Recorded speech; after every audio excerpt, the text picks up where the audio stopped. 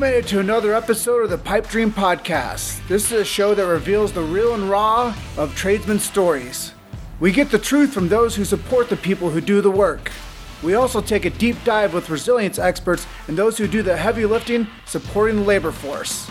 Listen for today's tale from the trench. Hello, my brothers. This is Nick Gemmel, the Awakened Tradesman, and the topic of today's episode is Purpose-Based Business, a discussion with Chelsey Reschke. Sit back and relax and listen to today's tale from the trench. Hi, Chelsey. Hi, Nick. How are you? I'm fantastic. Fantastic. Yeah, we got a little bit of snow up in the mountains here overnight, so that was great. I went for a walk today. I had to put on my fall coat, so I'm less excited about it. I'm calling you today from Edmonton, so it's clearly we've had a change in season. Yes, no, absolutely, and it's we're finishing off the long weekend here and ready to get back at her, I guess. So, so yeah, and the reason, I guess, I'd like you to describe yourself to our audience, and then we can tie together why it's relevant for you to be on the Pipe Dream podcast. Well, I mean, let's just start with a kudos to you, first of all, because the Pipe Dream podcast and what you've started here as a movement is really admirable. And that's why I'm here today, because I think, you know, in recessionary times, more than ever, mental health support really needs to come to the forefront. So I have an immense amount of concern over everybody in the oil and gas space. And I think that because they contribute so much to our lifestyles, this is a no-brainer. I'm happy to share my story. Just to give you a bit of a sense for who I am, I guess it's easiest just to say that at my core, I'm a builder.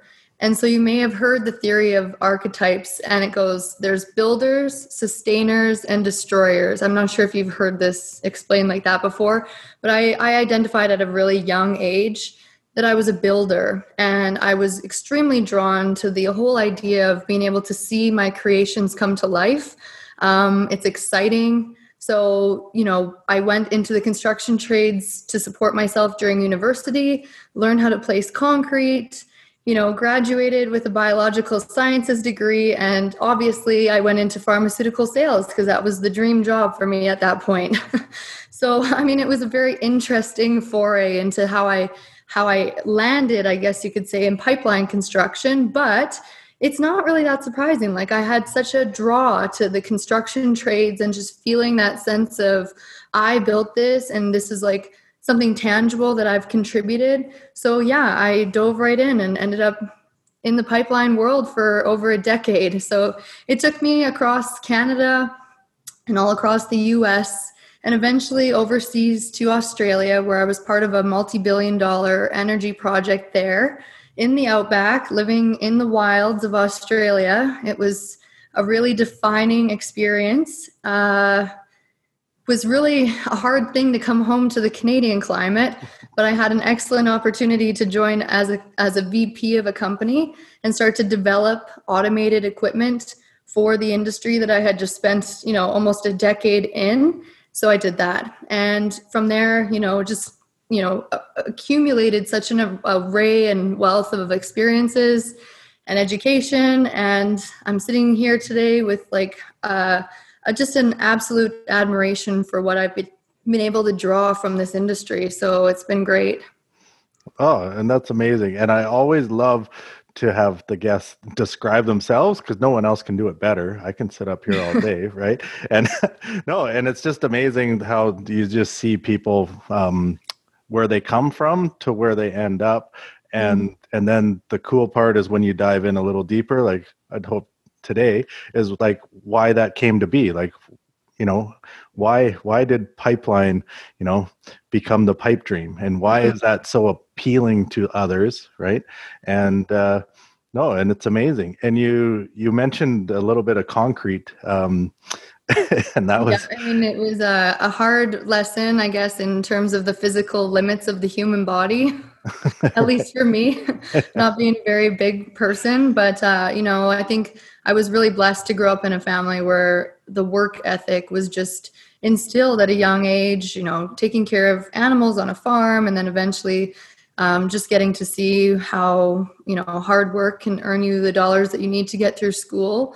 And also there's a lot of technical elements to it. Like I do have a degree in biological sciences, and a lot of the trade work that I was doing was a little bit more on the quality control side of things. So there was a little bit higher need for using that education, which I've always, enjoyed. And today, after all of those experiences have accumulated, I do have a specialization in corrosion, but my passion is business. So today I'm calling you as the co-founder of Chiron Group, which is a partnership that I have with another gentleman by the name of Terry Bandera.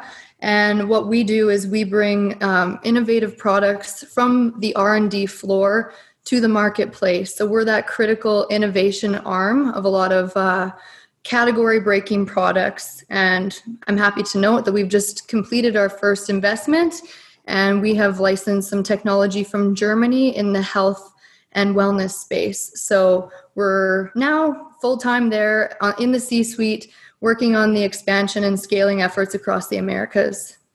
Wow. And I guess what are the main products, or what is your main focus? So our main focus, like I said, is on a novel disinfectant. And I don't want to give away too many details because actually your podcast is preempting a lot of our press releases. So, this is a great opportunity for me to just a little bit of a plug there on Chiron Group, but the rest of it I'm going to have to keep in the wings for now and tell a lot of great stories about what I had done in the energy space. And I think they're all super tied together. It's all on that building. And I think you can build a variety of things. You can build networks of people. You can build energy assets.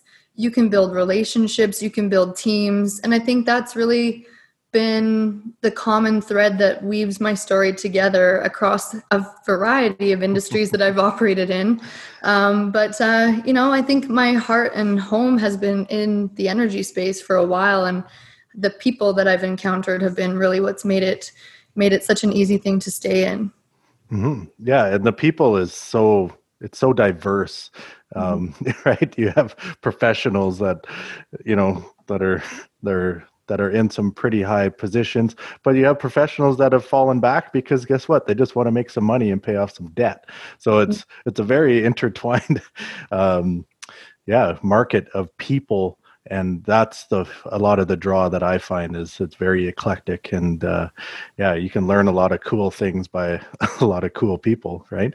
And you guys have touched on this a lot of the time. It's a very lonely, but it can also be a very enriching experience. It depends on kind of how you operate in those spaces. And I guess for me, a lot of the questions that I get are about being a woman in this industry, because like when I say that I was on these projects, I mean in the middle of nowhere, working in a pretty hostile environment of like either extreme heat or extreme cold. I guess I've had like the full spectrum of types of projects, which was really cool. Hard to come back to Canada, I'll be honest. We've all had our share of challenges. And I think what is really important to share is that there is more good that has come to my life from being around the kinds of people that operate on pipeline projects, on oil and gas projects, whether it's from an engineering standpoint or from the construction trade standpoint. And it's just really unfortunate that those stories don't make it out more often. Of course, there's been challenges, like I said, but more often than not, I've stayed extremely close with all the folks that I've worked with across the world. I still hear from them. I still share stories with them. And I have to admit, you'll probably have to cut me off at some point because I do share that whole, you become like a professional storyteller, I think, when you've worked in this industry for long enough, because you have a lot of time to kill at night. So, it's been very positive, and I'm happy to answer anything that you have. Oh, and I think I guess what I'd like to hear first is just how, like, your first thoughts, your first day on the job of a construction site. Do you recall what that was like and what that felt like? Yes. So The first days were the worst days. And so there was a pattern of working in this industry, especially in a project environment where it's 3 to 6 months long at any given time. Sometimes you're lucky enough to get out there for a year. So you have a lot of first days. It's not like a job that you have for 10 years. You have a new job every 3 months sometimes. So the first days typically went like this. I would, well, first of all, be bundled up. So I probably look like a child because I don't look very old when I don't have makeup on. So, I'm walking around looking like a 10-year-old child on site. And people oftentimes thought I was lost. So they were trying to direct me to like the administrative trailer. And I had to have that uncomfortable conversation where I was like, well, actually, I'm your boss. I don't really know how to say this, but yeah, no, actually you work for me. So there was a bit of, dread, I guess you could say, on some of those first days, because you just know that you're constantly having to like prove your worth in a way that's very subtle, because I don't believe in just like expecting people to respect me. I've always just tried to let my actions speak for myself. So what I started to do is I just allowed myself to have one day where it wasn't a great day. I knew it going into it. I hated the first day. I dreaded it, tried to just get on with it, build the relationships. One of the tools that I talk about a lot in my writing is around the sense of forgiveness. Like it's not going to be an overnight thing for people to get used to adjusting these gender roles. And yeah, I didn't fit the archetype or the current kind of what they were used to seeing walk into the room. So I could either fault them for that and forever hold it against them, or I could look to see that they've made some adjustments in their behavior, forgive and move on. I think that it's not a light switch. It's really an evolution. And I have maybe a little bit of an advantage coming from a family where I had like a long line of women that kind of broke the mold, from my grandmother, who was part of the secret police and had a very high level role working in Aden in Africa, to my mom, who was like one of the first sales women to go visit Fort McMurray to sell filters. So I guess perhaps hearing those stories is helpful and must have done something to build a little bit of a sense of, comfort that I was going to make it through. It was just one bad day and life goes on. Mm-hmm. Oh, fantastic. I guess. And how was that any different than your first boardroom experience? Yeah, the boardroom was another animal. I think I have always made it a real focal point to ensure that I had mentors. So heading into more of my executive part of my career, where I was starting to have to address the board and present difficult information that they might not be wanting to hear at that particular time. I think what my tool was then was that I always had the numbers. Like I always knew the numbers inside and out. So I just noticed that I was gaining a lot more opportunity to continue to get those invites because I was highly prepared. So I think that really set me apart and made it an easy choice for them to involve me, ask my opinion on more and more complex matters. And I think it's been a lesson that I've had from a lot of mentors that the higher up you go, the more, you're going to actually face a lot greater and stiffer competition. So you have two choices. You can either be upset about it and stay at the level that you're at, or you can realize that life is one of those games where you attain a new level and you don't meet the final boss. The boss just gets more and more complicated to beat the more you level up. It's just a continual and unending game in life, which I think is why I love business. No, and that's what a lot of the draw in the program that we run in. So married businessmen, women, or women with kids, right? And now I'm tying in the fact that we work away. So Right. we call it like the superfecta of chaos. Wow. Because Yeah. how can you not how do you navigate that that properly? And then you're at home, now you're at work, and you're having to deal with all these different personalities and trying to climb this corporate ladder of, even if it's in the field, you're trying to, a lot of us that are driven that way, Yeah. right? How can we get to the next level? And man, and how do you not get lost in that? And that's what I'm finding, right? Like a lot of people that I talk to, like they start defining themselves as that person.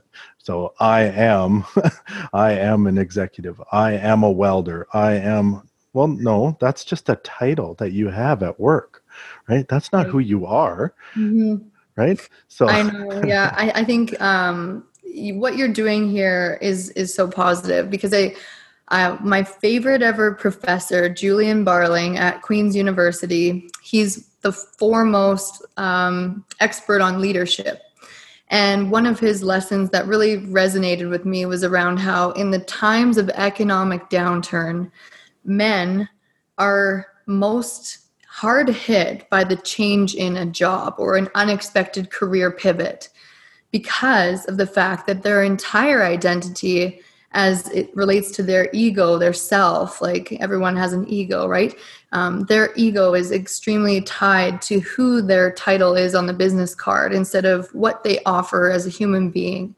And so I actually had this problem myself. I had to work with an executive coach because it was indistinguishable from who I was in an executive role to who I was on my free time. I guess that's not a very clear way of saying it. I guess what I'm getting at is my coach identified that I needed to ensure that I decoupled the Chelsey Reschke brand from being VP of this company. You know, so who am I at the core that I could continue to carry on with me whether I was at that job or not? And that's the really important thing. The brand that you have that's going to last and remain into perpetuity versus the one that ends and dies. Like you have like a mini funeral, a grieving process when a job or a role ceases to exist. But you as a person have an opportunity to continue to carry on. So mine was quite simple to work on. I just started to blog. I mean, it was just about how do I brand myself, what matters to me, what are my values, and what would I like for my story to be. So that's what sparked the blog. Mm-hmm. Yeah, and the definition of yourself is, and I'm seeing it now a lot with especially with COVID, with people not working, right? And so the guys that are used to working 200 some plus days a year to 300, 200 to 300 days a year are now at home looking after the kids.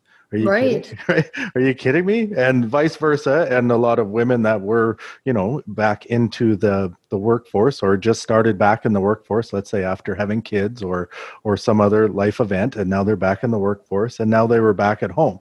So both ways, you're now just getting traction. Okay, we're just getting out of debt, babe. We're good, right? Or we're just, okay, one more job. I'm going to do one more job in the oil patch. And now you're 10 years That one's later. My favorite. Right? One more job one. I think we've all been there. It's like, oh yeah, no, I swear this is my last project. Then I'm going to pivot and find something more normal. But it comes to this. I think as human beings, like we've all seen the variety of people that we interact with on these projects, from the highly evolved, like armchair philosopher. Like I've worked with some guys that are so incredibly grounded as human beings and are so philosophically rich with wisdom that I'm just like, how on earth are you out here and why?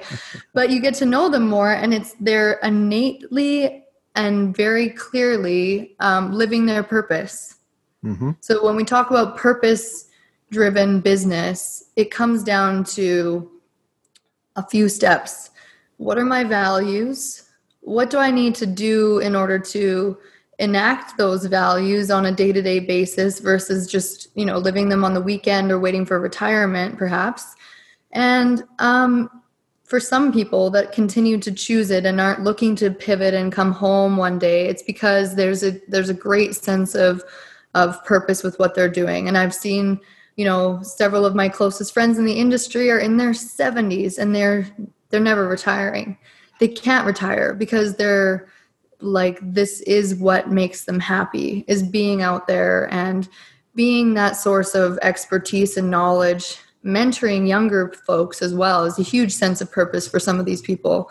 I've seen it myself. Like, you can just tell that they're less excited about the actual work that needs to be done, but more excited about the new recruits that they've just vetted that are going to fit their model for someone that they're going to invest time in and provide that leveling up opportunity. They're going to throw you an opportunity that's barely manageable and you're going to be drowning and, flailing around for a little bit, but they love that stuff. So I think the purpose-driven business side of things, an example that I can give you would be, I have a very core principle in any of the work that we do where we must be contributing more in value than we take in payment, or else we're not in that business. We're not doing it.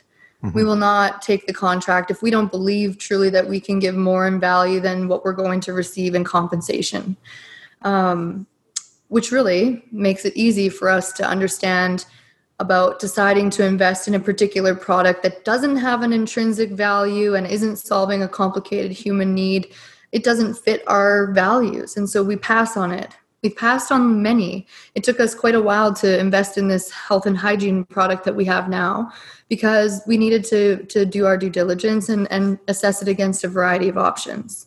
So in the pipeline construction world, I think it's an important thing for folks to have an attachment to a core purpose and not just be a paycheck to somebody. And if they are, it offers an opportunity for them to reevaluate, what they're doing in life. But I've seen quite the opposite. I've seen a lot of people that just genuinely feel like they're making a very large contribution to society.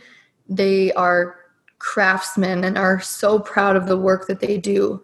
I'm talking some jobs are miserable and they still do it as though their life depended on it. And I think there's just such an immense source of pride that they get from it that you couldn't convince them that there's a better job out there. Yeah. So.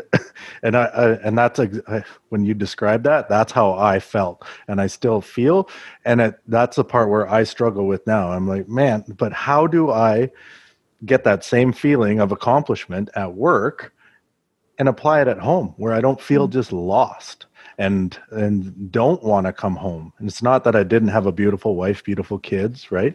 It's just, I just felt lost when I was at home. So now these tools, like you're talking about, like learning your values is huge. And once you learn your values, you can apply them. Like, why is that important to me at work? And why did I get that accomplishment? Why does that feel so good? Yeah. Now, how can I apply that at home? But if you don't know what your values are, how can you even consider that that's an option to be happy in both places and be present in both places? So I have yet to take your workshop, but I would love to be a part of it one day because I would love to just double check that I've got everything kind of like properly assessed. I do a little bit of an annual check-in on my values and see like what the changes might have been or where I need to like focus extra effort somewhere. So mine is another story that actually relates to the change that I just had in my career. So my number one value is growth.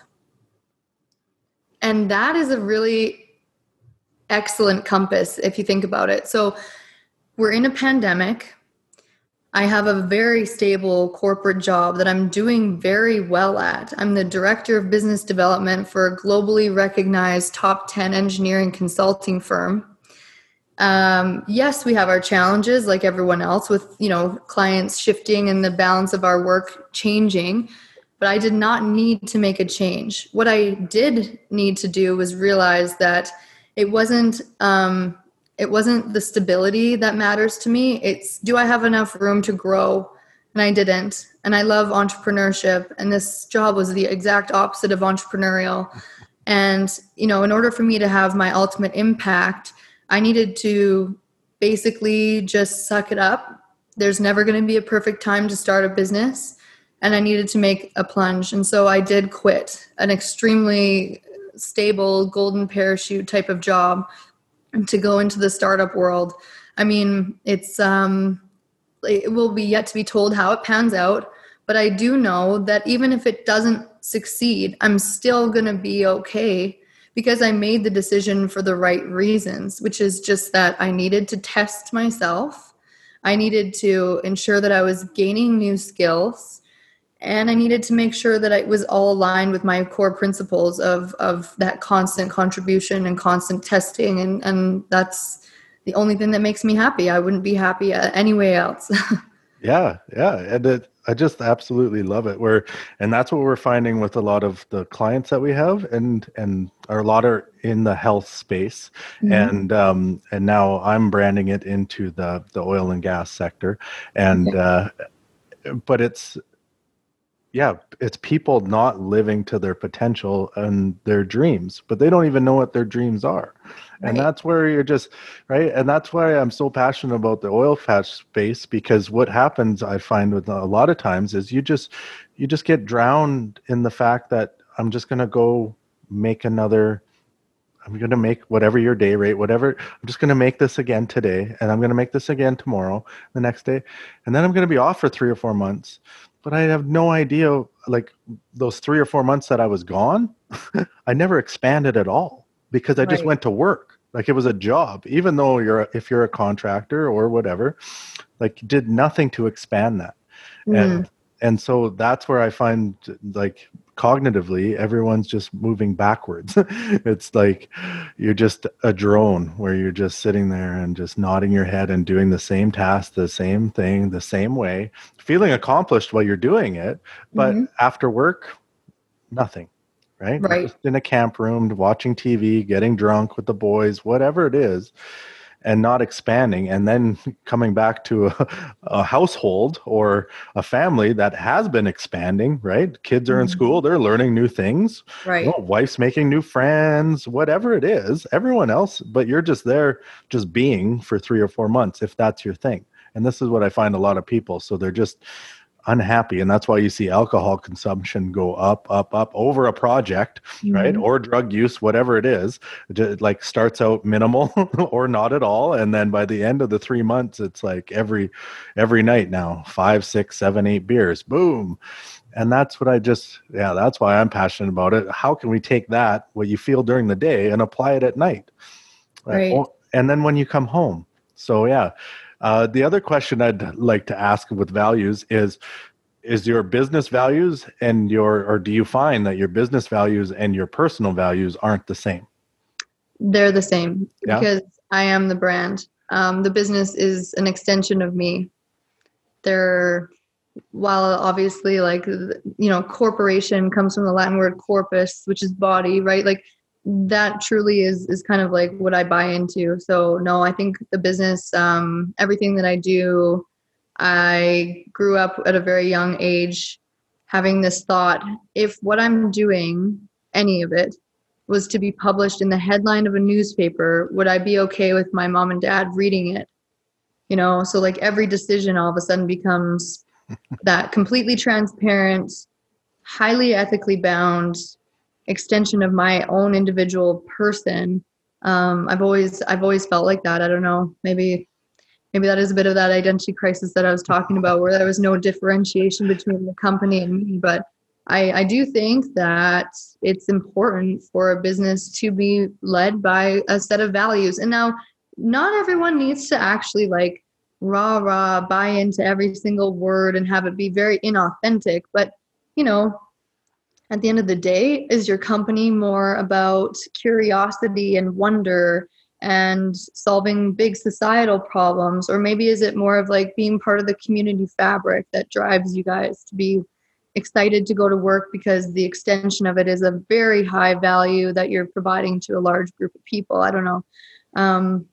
You had a really good comment that I was going to ask you something about the cyclical kind of stuff that we have seen in the oil and gas industry. I think we should pause for a second and talk about that Groundhog Day, wake, work, eat, drink, repeat model. It's unfortunate. We've all seen it. Like I've been around it enough to know that it's extremely toxic. It doesn't lend well to having a long career, because you're either going to end up in rehab or you're going to end up losing a job because of a misstep or, not being reliable or something of the like. But I do think that it's around choices. And so just in case anyone listening to the podcast hasn't had an intimate opportunity and an understanding of what the sacrifices are that you make are not that intuitive. Like to the average person, they don't understand that it's, very difficult to go to the middle of nowhere and live in a camp. Like all maybe the external person might be seeing is just, okay, yeah, you're away from your kids and you miss it. That's not the full, you're not just missing out on life for a couple of months. You are essentially stuck. It is a environment where there's a very minimal amount of freedom. And so the options that are presented in these camps are not the most evolved ways of living. I guess you could say the options are overeat for the most part at some of these really well done camps and crawl into bed. Yes, have like a Netflix binge, fall asleep, do it all over again. Some of them have bars, and you just know that it's an easy habit to form for people. But I want to go back to the choice paradox. I want to go back and talk about the fact that the sacrifice is a choice. So you are choosing to enter into a lifestyle where you're going to have to give up something. It's up to you to make a choice that you come out better for it, right? So I think you enter into a contract where you are going to have to give up creature comforts. I told myself I was okay missing out on some of the partying and the younger years because I was building a business and I thought it was well worth the sacrifice to be away from my family and friends, and that what I was going to do was valuable enough that they would allow me the opportunity to catch up with them when I was done. There's choices around looking at it from the perspective of it being a blessing. So the camp food, like I just want to get really granular for a second. The camp food is a choice that you can perceive it as being, we have to eat this whatever again. Or you can look at it like, I'm so blessed that I don't have to meal prep tonight because in all that time that I'm going to save myself, I get to do some reading. I get to fit a workout in. I don't need to go grocery shopping. I have fresh, wholesome food that I can select from. I don't need to eat mashed potatoes. There's a whack of vegetables that are lined up there, all steamed and ready to go, low calorie, put some protein on it. You know, you have an opportunity to get a much higher quality of life out of it, but it's all in the approach. You know, it's all in how people like steal up and shore up their minds. And what is not going to help you is when that mind becomes blurred and weak from the consumption of alcohol. So I'm not saying that I'm like perfect and I never went to a bar. I'm just saying that there's an opportunity where the habits that are formed have to be conscious. You have to look at it as a choice, and each and every step of that interaction, that day, that routine can be built and curated to make you a better person and a more productive human or a happier person, better husband, better dad, whatever, right? Yeah. Yeah, 100%. And it's that habit that, you know, that we're really passionate about. Like that's the foundation that we teach is just, if you're not connected to your body, well, not connected, but if your body is shit and you're not able to tie your boots, you're not going to be very happy about life, just in general, right? And then if you're not connected to your being, you're not, which most people don't even know what that means. I know I didn't a few years ago. 100% didn't even know. So how are you fulfilled? Like what fulfills you in life? And then what do you do to actually balance yourself in your relationships? And when all those three things are aligned, boom, you make more money. Weird. It's weird, but we all look here first. If I make more money, I'll have time to have a better body when I have more money because I'll have more time. No, you won't. The more money you make, the more high stress profile of job you have or career or company of your own. Yeah. Do you think you got 5 minutes to yourself if you don't create it? No. So we find when those three things, your body, your being, and your balance are aligned, you actually make more money because you created space. So I like that. The body, the being, and the balance. Is that right? Yeah. Ooh, that's good. I'm gonna have to think of how to craft that into my, daily practices. And it is a practice. I mean, it's I'm obsessed with habit books, by the way, like Charles Munger's, I think Charles Munger, The Power of Habit, and then the most recent one, Atomic Habits. Yep. I'm just constantly trying to like tweak my routines and become like more optimal human being. I know I'm super nerdy. I'm sorry to go down this path, but the habit part of our brains is poorly understood. There's a chemical dopamine feedback system in your brain, and it's your, it's the specific things that you choose to enter into, or I guess, let me try again. The habits themselves are self-reinforcing. So as soon as you get that first rush from the dopamine entering your feedback loop, you're going to continue to do those behaviors over and over and over again. So it's really complicated to break habits, which is why the mindfulness, I guess my advice to folks that are entering into some of these environments where you're going to have a little bit more temptation to take a much more, I guess, dulling of the senses approach, like using alcohol or anything like that in these camp situations versus joining up with a bunch of people that are out there working out. That's a conscious choice. The outcomes are the same. You're going to get a dopamine rush, but the long-term outcomes are vastly different, right? Like the immunity, all that kind of stuff. And especially with COVID, your immune system needs to be such a focus, right? So exercise is highly important in that. Yeah. Yeah. No, and that's, man, it's not nerdy. It's just things that we don't really think about. We just get in these patterns, and it's just like picking up your phone in the morning and checking Instagram rather than actually getting up and, let's say, meditating, which I do now. Like, are you kidding me? Yeah. Welder / pipeliner for freaking 20 years. And now I meditate every day. Right. But I don't do that, but I did have to put my Instagram into a folder that I labeled waste of time. Yeah. And I honestly haven't been on it as much since I did that, because every time I see waste of time, when I go in the folder, I'm like, oh man, yeah. So it's like a little bit of a reinforcement not to go there. So how do you meditate? Like what are some of the, what kind of meditation are you doing? Literally, like when I was over in, you mentioned rehab, I was there for not drugs or alcohol, but just not happy at all. Like in life, this came to a head, right, with my separation and everything. And that's a whole nother story, but it's all relevant. And I just couldn't feel anything anymore. And then I just had to do something different, get that, just a totally new environment. So I went over to Thailand. Oh, and, lovely. So in rehab in Thailand, and learned mindfulness. Great. Had no idea what that was. You mentioned that, right? And no idea. And now I just love that idea. And now we were forced there to meditate for 20 minutes every day. So now you got a bunch of drug addicts, alcoholics, what pill poppers, whatever it was, like meditating for 20 minutes a day. And I'm like, no way are you getting this brain to slow down for 20 freaking minutes. And it didn't, right?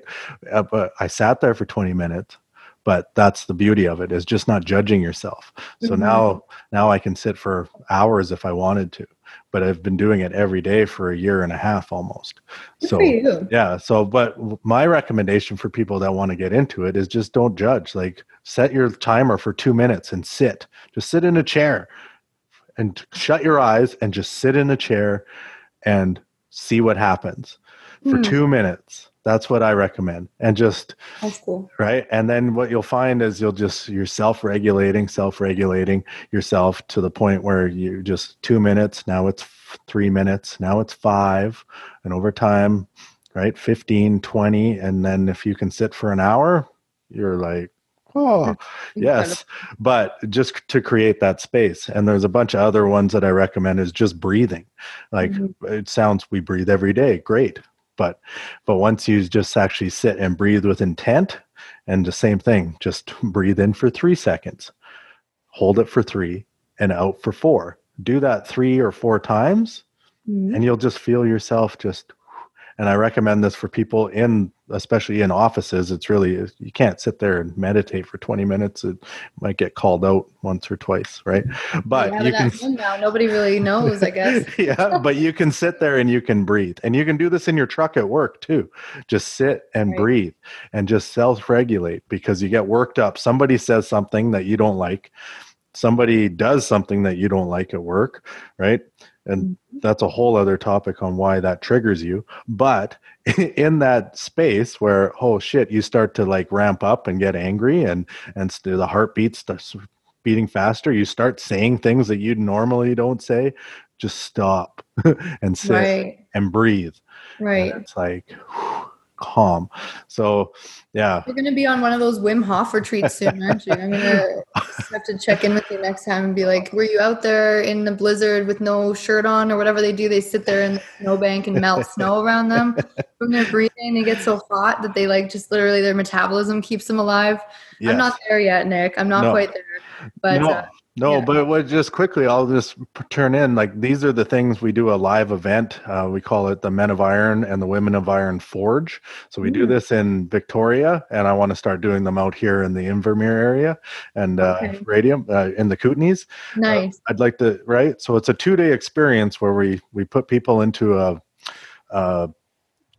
space with 6, 8, 10 people, depends on how many show up or want to join in, but it's always an even number.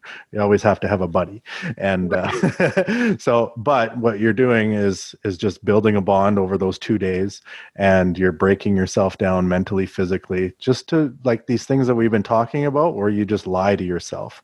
Like, lie to yourself, I am this, I am, like we talked, right? Like, why do you feel like that's a thing? Why do you have to have $100,000 boat? Like, does that make you happy? Like, but actually, like, get down to the facts of your existence, right? It's like a KPI, right? Like, okay, why is this happy? Why does this make you happy? Okay, and then at the end of it, we help you. So yeah, it's like Navy SEAL type stuff, right? I was going to say, I think I was listening to one of your other interviews, and it sounds very much like inspired by some sort of like extreme physical. Is this where you guys puke or whatever? Yeah, there might be some puking, but that mostly me. I've done it twice. I'll join you at your next one. I love a good, anything, like I said, I'm obsessed with personal growth. So I have a lot of work to do still. I think it's a work in progress always. And it's cool to see that you're getting this message out to the very people that, we're relying on, like I said, for our lifestyles in Canada, whether people believe this narrative or not. Our evolution as a species, our modern quality of life is really associated with our use of fossil fuels. So might not be a very popular thought right now, but I really do feel like we need to continue to support the folks that are out there working in these very difficult types of environments.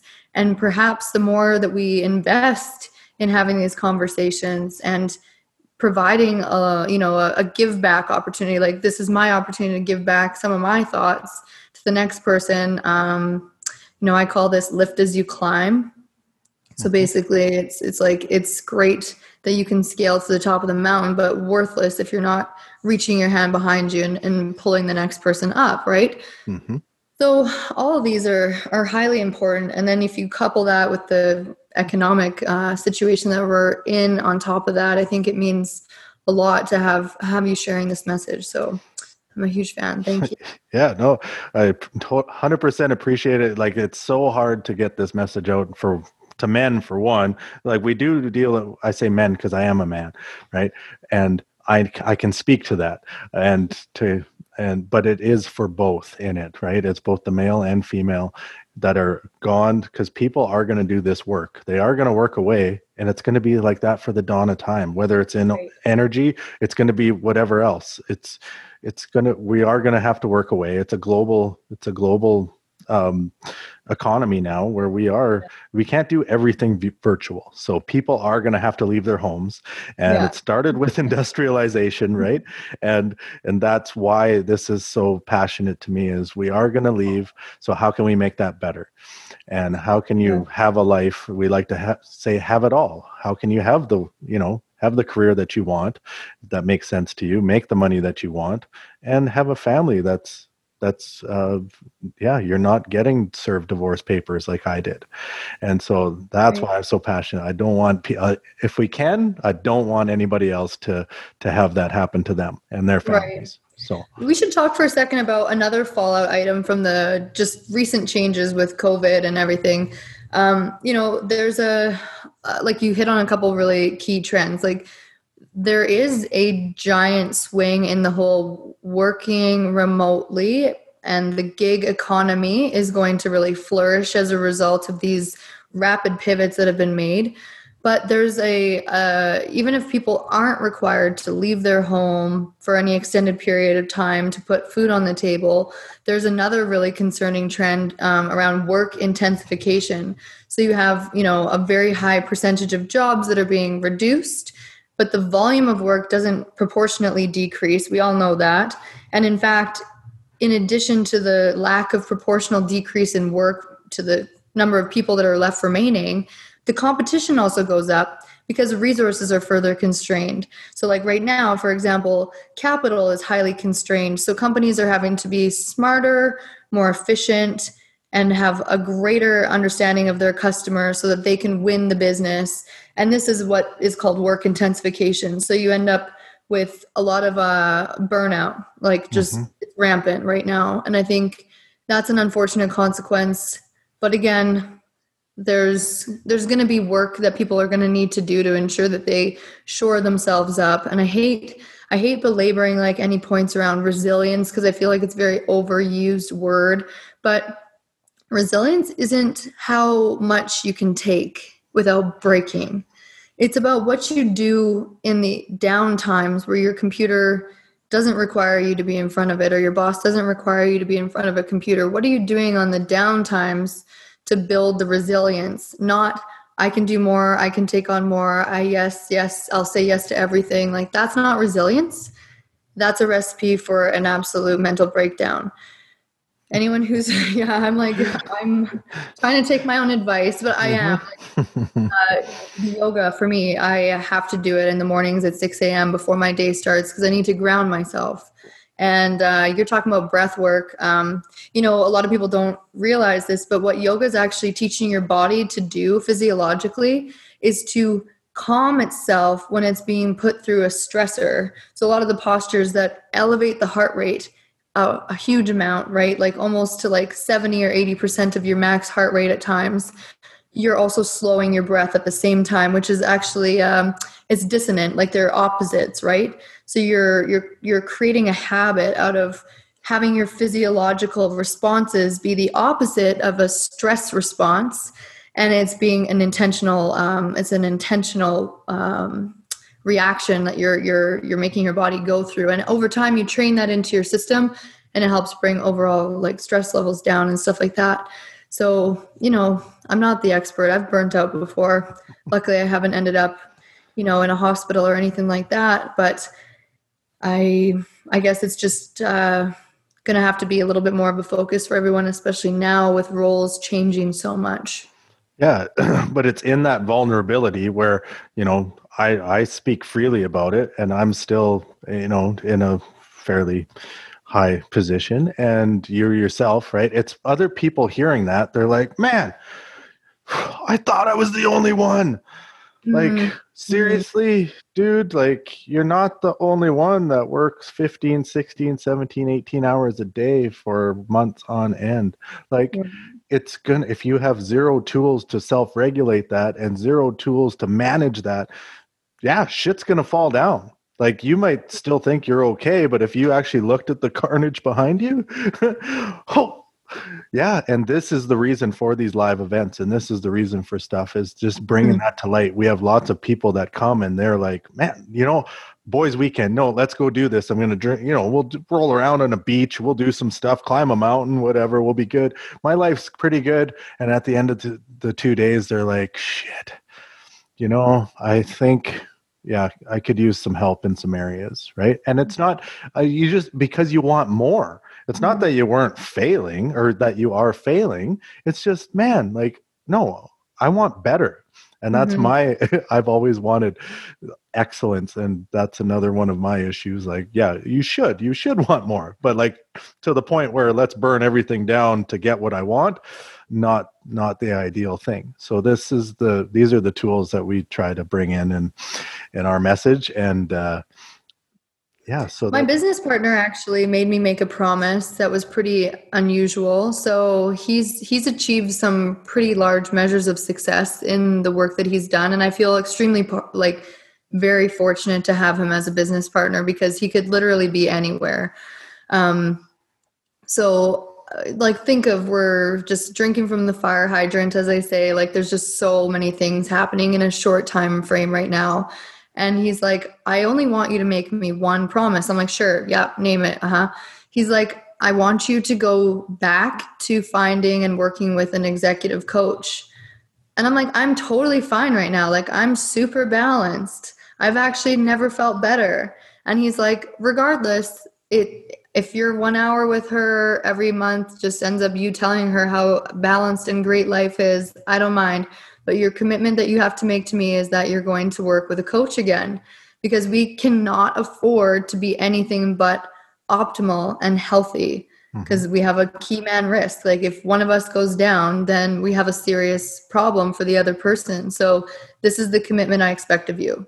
So I was like, oh, well, I actually don't object. I love working with coaches. I think I've always found a lot of benefit and value from them. And for the money spent, there's no greater investment in investing in yourself.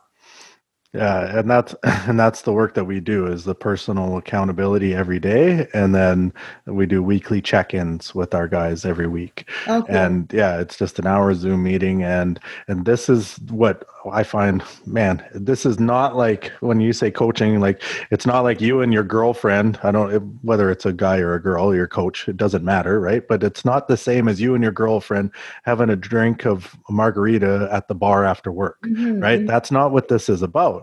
It's like, okay, like actually like the facts of your life and the facts of your business, and okay, is it working or is it not?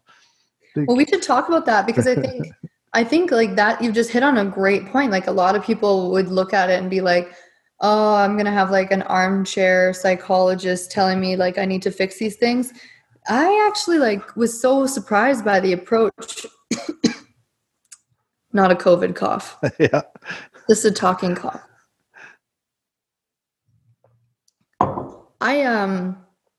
My foray into the executive coaching systems was actually very empirical based. So I did a Lumina personality assessment. This was in 2014. I had my first executive coach. I hired her because I went from being a one-woman show, being a very individual contributor, specialist in corrosion, highly reliable individual, just do my work, get the results, have to manage my army of one, to managing a team of, men that were in their 40s, 50s, and 60s. And I was in my late 20s. I'm sure I'm not going to give away my age. It's obvious that I'm in my 30s. Okay, whatever. So, I said to her, I'm like, I'm really unused to having to actually have an accountability check on another adult. Like, I'm just used to if I say I'm going to do it, I'm going to get things done. I don't really know how to manage this performance issue that I'm experiencing.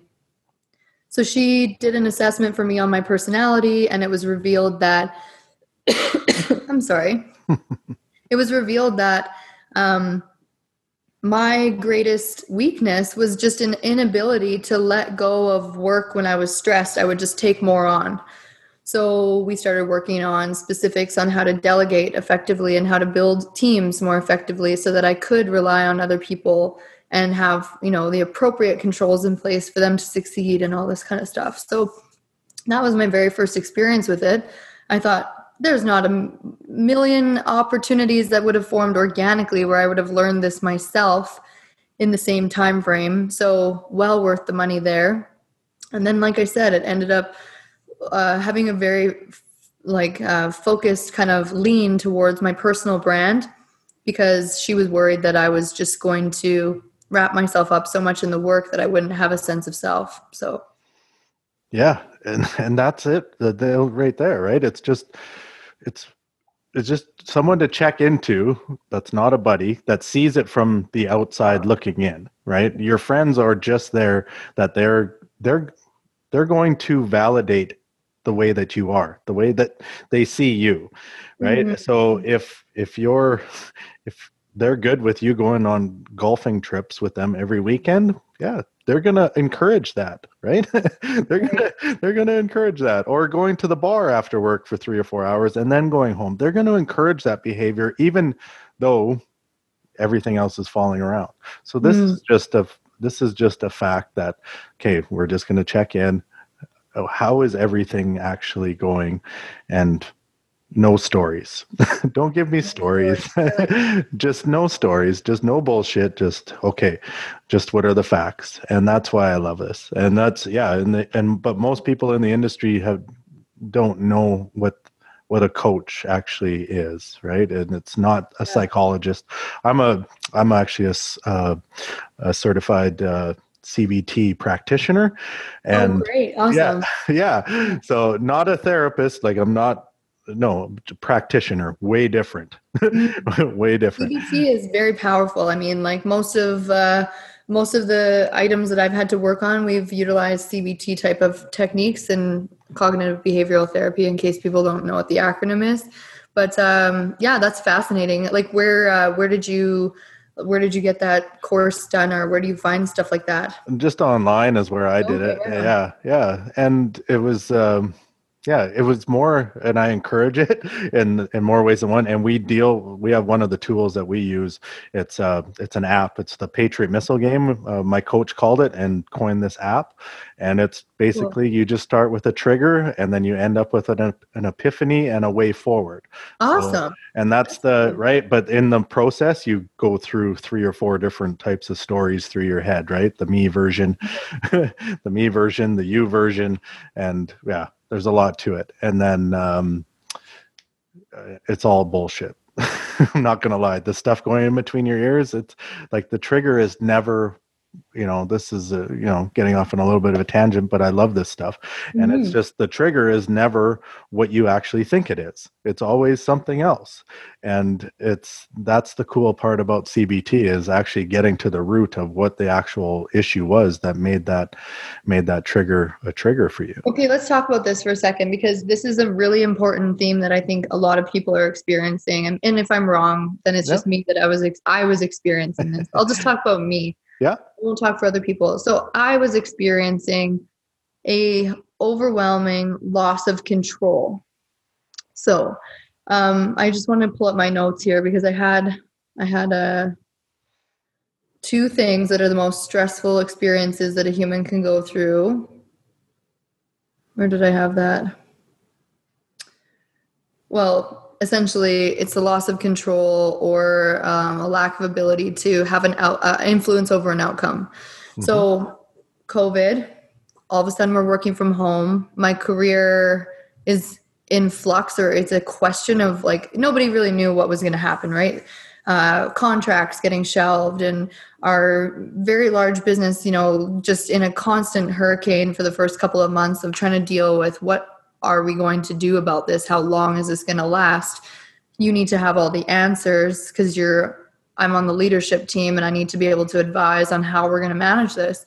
So, and on top of that, like, having personal freedoms removed, obviously reasons why, and just being concerned about the health and wellness of folks that are too far away for me to care for. So this is called locus of control. So what I think has happened throughout COVID is there's been an overwhelming sense of loss of control.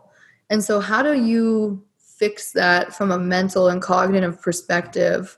Well, it becomes a practice on defining what your internal locus of control is, instead of letting the external world dictate how your day is going to go, month, year, career, life, whatever you want to call it, because they're all very interconnected.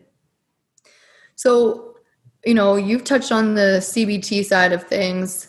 I'll just give a couple examples. Things that I started to focus on when I was feeling so overwhelmed. Like, ask anybody. I was feeling it. And I told my team this as well. I said, like, I don't have the answers. Like, I don't really know how long this is going to go. And in fact, one of my MBA colleagues was like messaging me saying, Chelsey, do you think oil prices will go negative? I'm like, Carl, there's absolutely no way oil prices would ever go negative, because that would mean that demand is like negative and people are giving. No, anyway, I said, Carl, you won that one. Okay. So, I mean, we're dealing with a whole sense of just loss on several fronts, but what can I control? Well, I can control how I show up for my team. I can control that I'm going to start the meeting by actually checking in with you and asking you how things are. What's good, what's not so good. So we started to implement, just very subtle shifts in the way that we were interacting with our immediate team, because that's what I could control that day. I could control, to a certain extent, how people showed up for us and did their best work, because on top of everything else, I don't need a team that's not performing. So, that was one thing. I could control what went in my body, what I was eating, what I was drinking. I tried to work out from home. I tried to do things that were going to provide a positive impact on my overall health and well-being. I made a real priority to work on my writing, because that was something that I had as a joy. That was a very small joy that I could actually get in a day and not have to leave the house for it, or, spend any money, because like everyone was like, don't spend money, it's all negative and you're going to be out of a job. Right. So the internal locus of control is where I'm going with this. You probably have a wealth more of knowledge on this part, but I think it's really worth focusing on, because we're still not through it yet. We still don't have the answers. And I think, I don't have children, just so you know. I don't have kids, but I've heard from parents even saying, I don't have answers to tell my kids. Like, I've never really been the person to say, I don't know, but I can't lie to them. I really, truly don't know what's going to happen or how long or whatever it's going to look like after we're through this. But you can pick a few things each day that you do have ultimate and total control over. And that actually breeds a real sense of direction. And it's a confidence boosting and emotional uplifting, you get from that. You can list some examples, I'm sure, but I don't know if you guys have touched on that in previous podcasts, but I just thought it was really, really imperative to let people know. Yeah, and it's huge, and that it goes, and it's funny you said that, because it all goes back on how we teach people how to do habits in our system, right? Okay. It's just, what can you control? Well, I can control drinking a green smoothie every day. Yeah, whether that's your thing or not, I don't give a shit. Guess what? You're going to drink a green smoothie every day. Okay, I can control what I put in my body. Boom. Mm-hmm. There, you just controlled for that split second that it took you to drink that, that green smoothie. You controlled that. Mm-hmm. And now your brain says, I accomplished something because I said I was going to do that. Sweet. Okay, you're going to do 10 push-ups today. If that's your level of fitness, you're going to do 10 push-ups today. Yeah, love it. As soon as you get 10 push-ups, boom. Cognitively, you're like, I did it. I'm a winner. I accomplished something that I did what I said I was going to do today. Okay, I said I was going to send my wife a text message of love, honor, and appreciation. And why? Boom, I did it. Now you're winning, right? And you're gaining traction throughout the day. And do that every single day. Like, those are just a few examples that we implement to our guys. And it's just small wins in each of those areas, right? Back to your body, being, balance, and business. If you do something in all four areas every day, like business, learn something and teach something every day. Boom. All you're doing is learning something, whether it's in your field, it has to be relevant to your field. Right? Mm-hmm. So for me now with this stuff, it's okay, learn marketing. I knew zero about marketing. I know zero, like, man, I interviewed Roberto Monaco. This dude has taught every, I don't know if you saw that one, but I'll have to look at that one. Yeah, he taught every one of Tony Robbins speakers, and he was a Tony Robbins speaker. And now he has his own company, Influenceology, right? And he teaches people how to speak. Well, now, so those are the people that I follow. Those, I learn something and then I teach it to, like, well, now I'm teaching you on this podcast about Roberto Monaco and cool. how to speak better, right? And it's crazy on how that works, but it's just, okay, small wins every day, and then you just start gaining traction. But people want that home run. And like also allowing in certain kinds of information. That was another conscious one. I was like, at some point, the news isn't really helping me. I'm educated enough about the topics that I need to speak to. The rest of it is not contributing to my overall well-being. So I'm just going to like dial it back for a little bit. So, yeah, like you have an overwhelming amount of opportunity to fill your mind with information. And we do have to start to become a little bit selective about what those sources are. And then people that you surround yourself with as well, because I think there's definitely an infectious nature to people that are positive, and so same thing with people that are negative.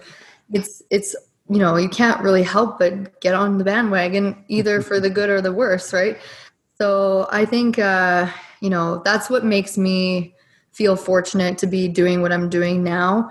Like, my partner is, without a doubt, such a leader in the space that he's in. And, one of the additional benefits that we get to be a part of is a nonprofit foundation that he's founded. There's our contribution bucket being filled. Like, go into one of these events that he's hosting and tell me that you don't walk out of it just feeling like such a sense of a room full of new friends. So just to give you a quick backstory here, there's a really odd narrative around A, capitalism, and B, oil and gas. And those two together, you've created like a super evil, right? So, Terry, my business partner, he was like, this is crazy. Like, we have the most generous clients, and we have the most amazing businesses, suppliers, vendors that all want to be a part of doing something great. Let's start a foundation. So he did. He started a nonprofit foundation.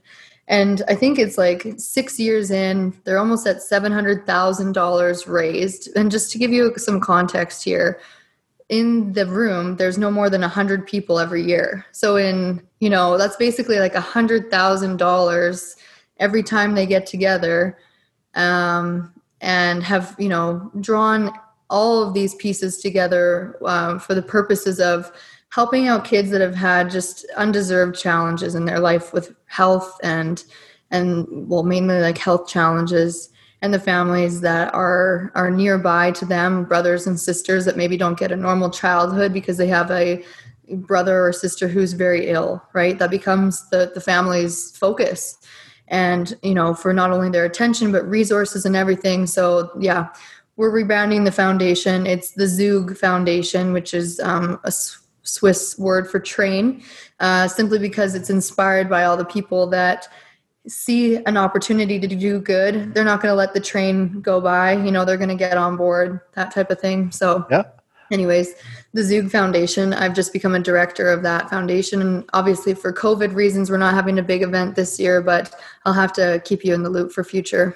Yeah. Oh, I'd love it. No, that's the stuff I've never, I'm too busy. I can't do this. And just don't. And now I'm creating space to leave things like that, time for that stuff. And it's just making time for things that, because it's very important to give back. And I don't care what I don't care what your values are. Giving back, once you do it once, twice, a couple times, you're like, and that's what this podcast is. It's just trying to give back something that I perceived as negative. And this podcast got started when a friend of mine that I inspected with, he took his own life. I'm so sorry to hear that. Yeah. And it was just that, between that and how I felt, I was like, you know what? I'm not the only one. That's right. And it's not a bad thing. It's just, okay, why is this? And that's why the CBT is a big part of my life now. How can we change that shift in focus and give back to people that maybe are feeling the same way and just want better? And I think that's most of us. If you, I would say like most people want to be happy and fulfilled. Yeah. So, I mean, it's just sometimes they don't not necessarily understand the tools that are available, or the conversations haven't been something that they've had access to the language to even describe where they're at. And because it's the more normal it becomes, like just through simply like saying, yes, I've had to go to therapy. Yes, I've hired executive coaches. I haven't had all the answers. I have really needed to work on myself in certain periods of my life. It becomes a lot more understood, Mm-hmm. They know where to go to get some of these things done. And then they're already empowered with some language that they can go to these meetings and describe that I'm not feeling myself. I'm anxious. I have, a lack of, zest to do anything besides just show up. Right. So I admire it, Nick. It's awesome. Yeah. Okay. And I think, I think we could talk for hours and hours, and I think it would be great content, and maybe I'd love to do this again further down the road. But let's, I think, just throw in what your closing remarks are, I guess, with the purpose-based business. Well, for me, purpose-based business is truly about having a core understanding of the values that you embody as a human being, and ensuring that the work that you do has a linkage, and a clear one, to what the values are that you hold. And I think for most people, they do want to be happy and fulfilled.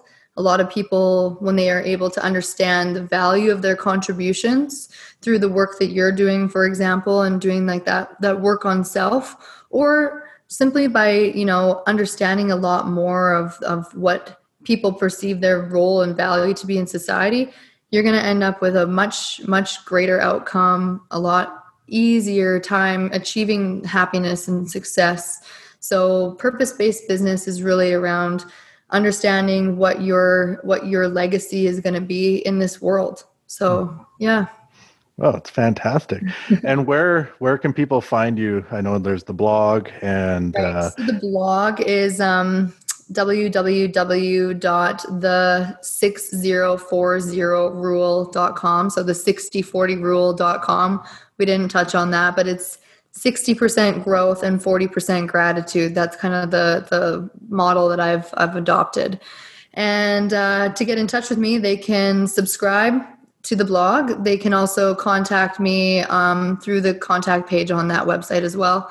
And I really look forward to hearing from some of the audience and sharing this with a whole bunch of my network as well, because I think this is great, Nick. Yeah, it's fantastic. Oh, awesome.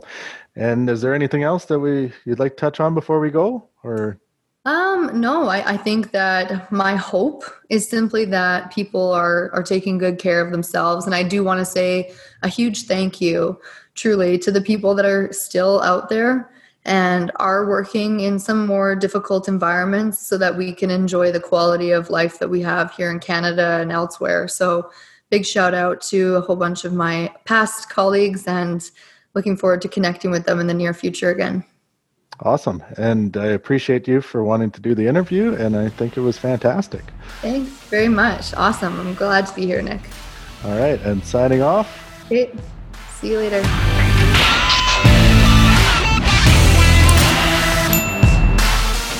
Thank you for listening to today's Tale from the Trench. Be sure to subscribe to the Awakened Tradesman on your favorite podcast platform. Follow us on Instagram and message us for a customized coaching strategy call to successfully live your oil-filled lifestyle. You can earn a fulfilled life. Check back next week to continue listening.